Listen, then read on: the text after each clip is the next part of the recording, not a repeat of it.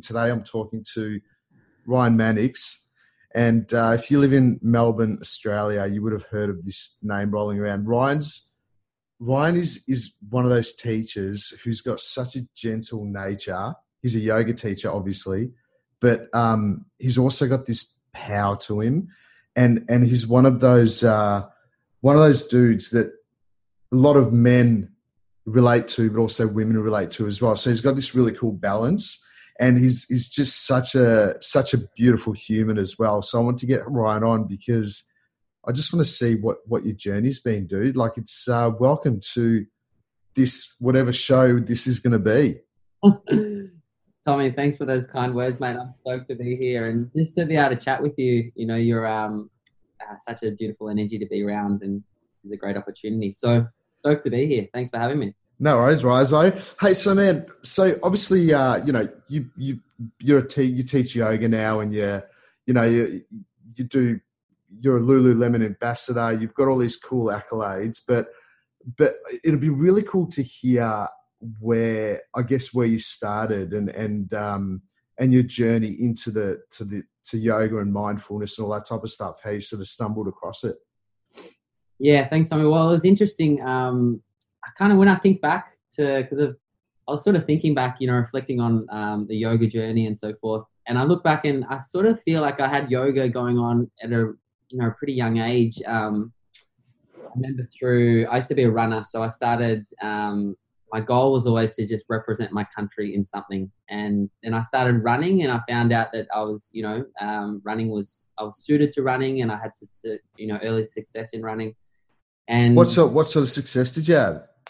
Well, just like when I was probably 13, 14, I started taking running a little bit more seriously. And, I was always knocking around with, skateboarding and just, it was probably, I wasn't really, doing much, stuff at school. I was just getting around. And then I just started having a little success. I entered a cross country team at school, and I got sort of pushed into that a little and just started running. I just started really enjoying running, and the success started to become, in competition and through the school level, and then got to represent my state, which was sort of cool. So sort of just, flowed on from there. And then looking back, we used to go on these, I was sort of introduced to the Victorian Institute of Sport and the Australian Institute of Sport, and we used to go on these running camps, and we used to do yoga.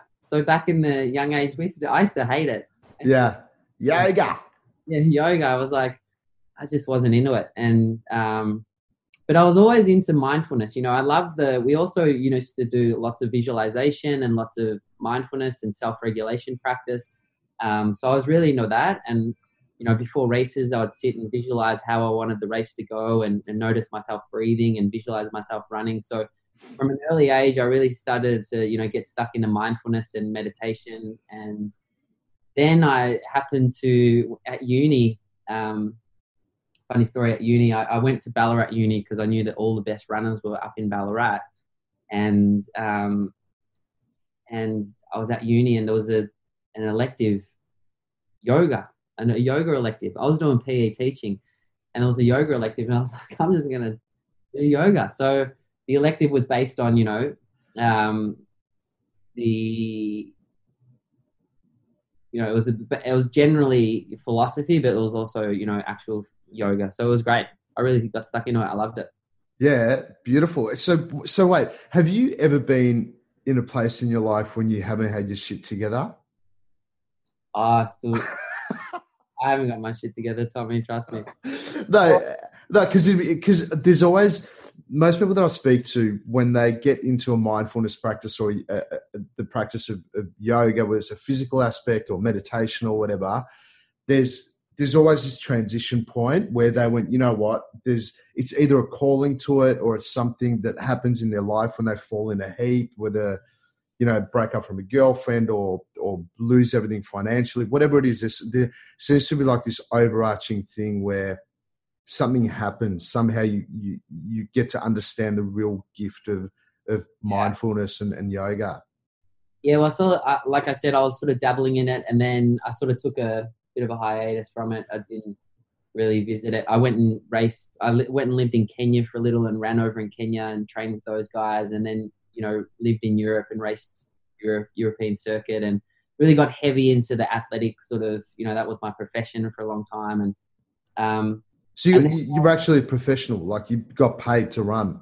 Yeah, I represented Australia. Was able to win some money and so forth. And so I achieved all of the objectives, achieved all the goals. It was kind of towards the end of my sort of career as an athlete. I was getting a little burnt out, and the heavy training hours and so forth. And I remember I got hit by a motorbike out training, on the bike.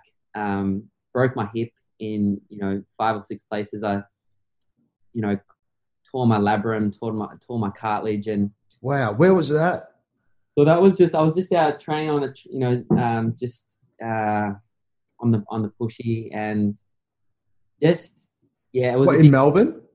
Yeah, so and then as a result, it was 18 weeks on crutches. It was in hospital, in and out of hospital, trying to rehab this hip. And fortunate enough, one of my friends who was actually helping with rehab, her name was Rosie McCaughey, and she opened a yoga studio called Rise Yoga. So this is back in the day, and so I went and started. She just said, "Why don't you come and practice a little bit of yoga?" And I was like, "Why not?" So I just went in to practice yoga as a means of rehab, and I got addicted to the hot sweat, and I got addicted to and then when I started to rehab my hip, it was almost like I went back to running, and I went back to trying to make a comeback into the sport of, at that time, duathlon and triathlon. But the yoga stayed. It was like something about the yoga. It was just kind of stuck. I didn't really dig the first couple of times I went in. I must say, it's like, I don't know about this stuff. But then there was something about it that just sort of stuck. And, not only did it help me rehab my body, and also my nervous system was always like, go, go, go, go, go, go all the time, training, this and that. It really helped me sort of find a little bit more, a little bit more centered sort of energy. Yeah. And what about your, like mentally, where were you at? Like how was there mind chatter? Were you stressed and anxious? Like that was a tough one, because 2 weeks, I was 2 weeks later, after the bike crash, I was representing Australia again in another race. And so it was kind of like I was in peak form, top form, and all of a sudden I'm in a hospital bed and there was nothing. So if there was any stage where I really sort of, went into a dark place, that was definitely a time in my life when I went into that dark place and was questioning, what the hell is, all this about. I've always sort of been a positive sort of look to the glass is always full sort of guy. So I knew that there was a way out. I used to, admire certain athletes that would come back from certain things. So I would always look forward and to challenge. But that one was definitely testing. But I didn't really call on meditation. I'd probably at that point, if I was looking back, I definitely could have probably, utilized meditation a little bit more. Mm. So then I kind of just stumbled into yoga through an opportunity to rehab my body, not focusing on, it was a short-term thing. I was just going to be, all right, I'm in on this and I'm going to do it. And we were having a chat before this, and I remember going into yoga and I was the only bloke. Yeah. These classes with all these, it was kind of a little intimidating. There was all these bendy women in the room with, yoga pants, and I'm this guy with just rocking up. I couldn't even touch my knees. My hamstrings were so tight. Yeah. I think everyone's the same when they start. It was definitely, there was an intimidation because it was new, and I was always used to like performance and doing well at things. And I was just like, it was a bit of a struggle town for the first couple of months, I'd say, until I really started to fall into not so much the physical was cool, but I've always had physical. So it was, I don't know, there was just something about the yoga class that was like, I don't even know how I explain it now. If you want to talk about the energy of something, or, like if you want to go into that sort of, I don't know. It was just, yeah. Well, look, it's interesting because there's a lot of, a lot of people have a running practice. Like especially dudes, there's a lot of dudes I know who have got really consistent running practice, and what, I guess the feedback that I hear, and I'm sure you would as well, is that when you've got a running practice, your hammies get tight, the hips get tight, everything sort of gets tight. So you would have really experienced, I guess, the physical aspect of yoga really opening you up. Yeah, my body started to open in ways that I wouldn't imagine, being able to touch my toes or wrap my thigh over my shoulder. Yeah. I used to think of yoga as sitting in it, like those guys that used to wrap their legs around their head, and Yeah. I don't want to do that sort of stuff. It's not for me. But I started to realize there was so much more than just the pose, just the posture. This is the stuff I guess we talk about. And just as much as my body was starting to open, I then went over to Bali. An ex-girlfriend at the time and I went over to live in Bali, and it just so happened there was a yoga teacher training course on. Now, I was a school teacher back home, and I thought it kind of made sense. So I was living in Bali, not doing much, just kicking about, surfing and running and practicing yoga. So I was like, I'm going to just do a yoga teacher training. And as a result, you meet all these guys, certain people in yoga that have all doing their, different things. And I think my mind started to become a little bit more open to other people's ways. And especially in Bali, there's so many crazy things going on over there, so many different Yeah.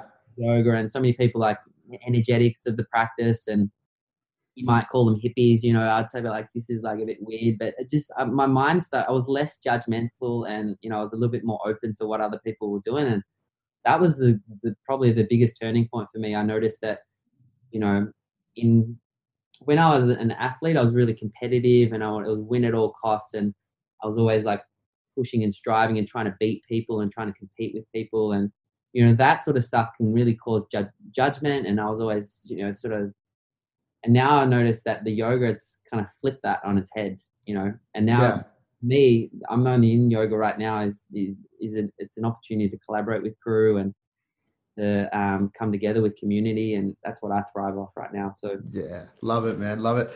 So in terms of your journey through the mindfulness and yoga and stuff, was there a moment for you where you just, it's one of those aha moments, or you got smashed in the face with the power and the real gift behind mindfulness and yoga and stuff? So what was there a defining moment when you went, fuck, this is not just about moving the body, there's more to this than that? yeah, I mean, I think that came a little later. Like then I started teaching, so I came back and I started to teach at Rise. And Rise was such fertile soil for good yoga. You had all these amazing teachers in one place. So you just started teaching good yoga. And I just started teaching, people would come into class and have these emotional releases and things like that. And, for me, I never really experienced that. I was like, oh, what is, didn't really dive into the energetics. It didn't really hit me that much.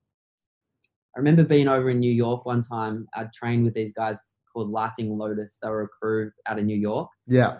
Ed Langley and, Dana and Trixie Flynn, some pretty fun yoga, rhythm and style music, and kind of like that at that point. And I went over and on a holiday just to visit them in New York. And I was in the studio and Dana had the whole dance hall. It's called the dance hall. The studio's a dance hall. It's got like 100 people.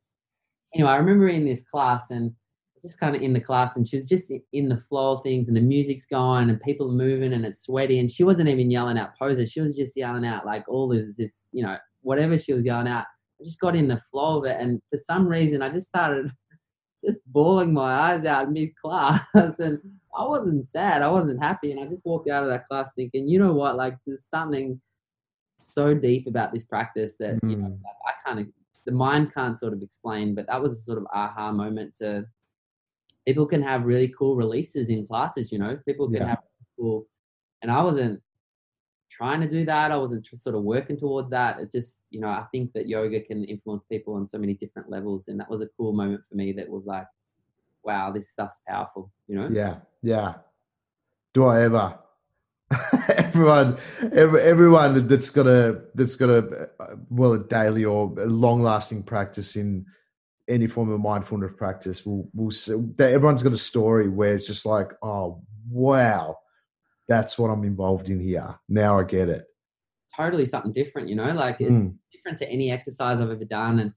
But now, like I totally see that, asana and exercise and things are definitely a nice pathway. That was my pathway into this practice, the exercise element and the physical element. And as you know, it goes a little deeper, you talk about like spirituality or mindful meditation, and that becomes, I guess, sort of like the ground in which I practice from now. And sort of the asana becomes more of the tools, that I use. So yeah.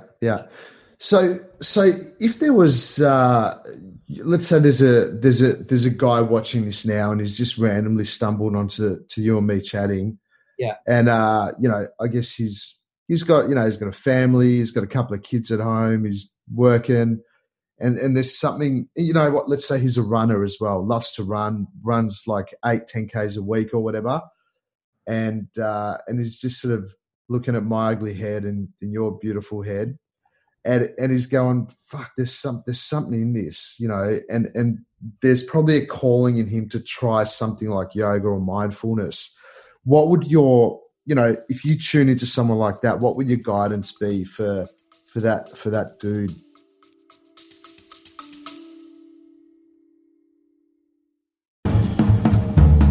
Little intermission. If you are interested in coaching with Tommy Kendi, please go to tommykendi.com and click on the contact now button and then book in for a 15-minute free session to get some ideas on how you can work with me.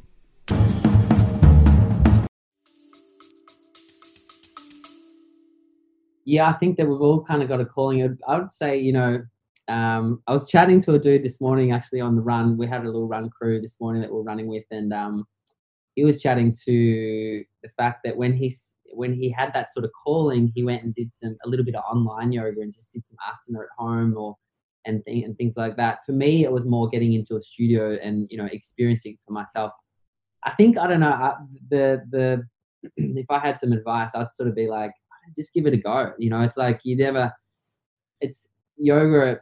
I always thought people would be looking at me and, it's like I'm going to be judged and things like that. But when you go into a yoga class, you don't even really know who's in the class. You kind of just such in your own practice that you forget about everyone else around you. And it's like, it doesn't matter if you can touch your toes. It doesn't matter if you can touch your knees. It doesn't really matter about anything like that. And as a teacher, you'd know just as well as I do that nothing's forced. Everything's encouraged, and that's what I love. That's what I love. It's not competitive. It's the absolute opposite to that. So I think if it's calling out to you and it's sort of been tugging at your attention for a little while, it's a great opportunity.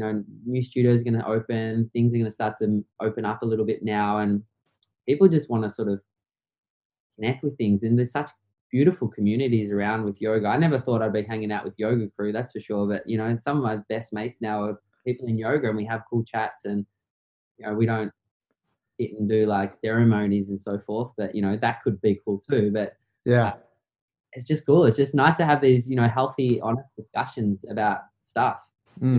Yeah. I'd say just take action, give it a go. You got nothing to lose. And if you're thinking maybe some online yoga to start, that could be like a cool entry point. There's so much of it around at the moment. That's awesome, Rizo. Thanks, Tommy. That's a pretty good one, isn't it? What's that? Your big Buddha head in the background. Oh, you like the Buddha? I like it. All right, one more little question, Ryan, that I think you'd really nail in terms of the mental side of these practices like yoga and mindfulness. Because I know with me, one of the biggest gifts that I've received from yoga, other than experiencing my own strength in my body through the physical practice, is also this idea of really just allowing the mind chatter to soften a little bit, and with you, what's the what would you say the biggest advantage or benefit is in terms of the mindfulness practice within yoga, meditation, breathing, whatever it might be? Yeah, I think there's so many different little things that I've noticed. There's little subtle sort of things that I've noticed because I've always, as I said, been competitive. So I'm like, has to be a good meditation. I have to close my eyes and it has to be solid, and So I think it's not so much about, for me, what I've found useful is it doesn't really matter what the meditation is like. I might sit for 20 minutes and close my eyes and it's like just thinking the whole time, my mind's just like totally racing. But I've noticed the more consistently I do that, the more totally the mind will sort of, I've noticed personally the mind sort of slows itself down a little, if you use pranayama techniques or breath techniques and so forth. And then you can sit in a little bit more, still perhaps in the mind. But the real payoff for me, I've noticed that the mind's just sort of, I don't know, I'm just a little bit less reactive, like miss the train, it's like big deal, I'll get the next one. Or a bill comes in the mail and I'm like, you know what, there's another bill again. There's like less kind of reactivity, and there's less, and as I was talking about before, less judgment or blame or, like trying to, I've just noticed it's kind of like, I don't know, relaxation, you could call it, willingness. I've noticed I've been able to relax more, even when people are like, hey, we've got a pandemic, we're going to close the studios now. I'm like, okay, well, close the studios, like with the old me would have been like, what? Close the studios, ripping my hair out, like. So I think there's just these subtle little things that you notice. And when I don't do the meditation and mindfulness, which, is pretty rare these days, but when I don't do it, I've noticed that, I'm the first one to get a little bit, I can react, or not that I don't react, but I just don't react in ignorance anymore. I can see myself when I'm sort of over the edge, or when I'm kind of shutting down. And it's been really helpful also in like relationships with mates or partners and so forth, when I notice as myself when I'm shutting down, or notice when I'm sort of closing off, whereas the old me, I wouldn't notice at all. I'd just shut down and close off, So it's been really cool, insightful. Yeah, I agree with you. One of the key things, is this when you were through meditation practices, is you're able to sort of acknowledge when you're being in your dysfunction, and you're just like, oh wow, how interesting. Like I'm identifying with that or whatever, and you don't. When you have these practices, you sort of become a lot more aware of when you're buying into shit that doesn't actually matter. Yeah, and you can kind of like, I mean, it's this old thing, you say it all the time. You can kind of like you can just keep seeing the whole day through that filter of like shit day or whatever it is, or you can just try and let it go and just be like, okay, let's, like, isn't it cool? I remember, yesterday I was out with a couple of mates over at Paran Market and just having some lunch and so forth. And it was just like one of those days, nothing was working, like nothing was working. It was just like, it was just this after that. And it was, so it's kind of like I could have just kept on holding on to that, and my mates the same, or it's just kind of like, you know what? I think I'm just more in tune with when that sort of shit stuff happens. Yeah. Those days sort of happen. Yeah. Well, awesome, Ryan. Thank you so much for hanging out with Uncle Tommy. Thanks, Tommy. It's a pleasure to have you on. And yeah, so what are you doing now? Just in case people want to check you, like, I don't know, check you out or see what the yoga guru's doing these days. What are you doing?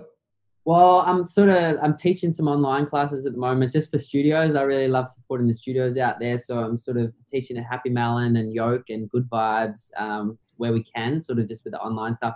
I'm super pumped to come back. But the main focus for me is new teachers. I love sort of hanging out with new teachers. Yeah. They're so inspiring. I just feel like there's probably like 150 new teachers that would love to teach a class that I teach. So it's like, keeps me honest, keeps me motivated, keeps me sort of, preparing and things like that. So I'm doing a lot of mentoring, and got a little mentoring program online called Fly Mentoring. So I'm working with new yoga teachers, and really just trying to collaborate with different people. I love collaboration, it's like, I love when I collaborate with different people, even you, like how to set up a podcast, how to just have an interview. And I love that sort of side of things. But if you were to catch me in a yoga class, it would be at Yoke, Good Vibes and Happy Melon.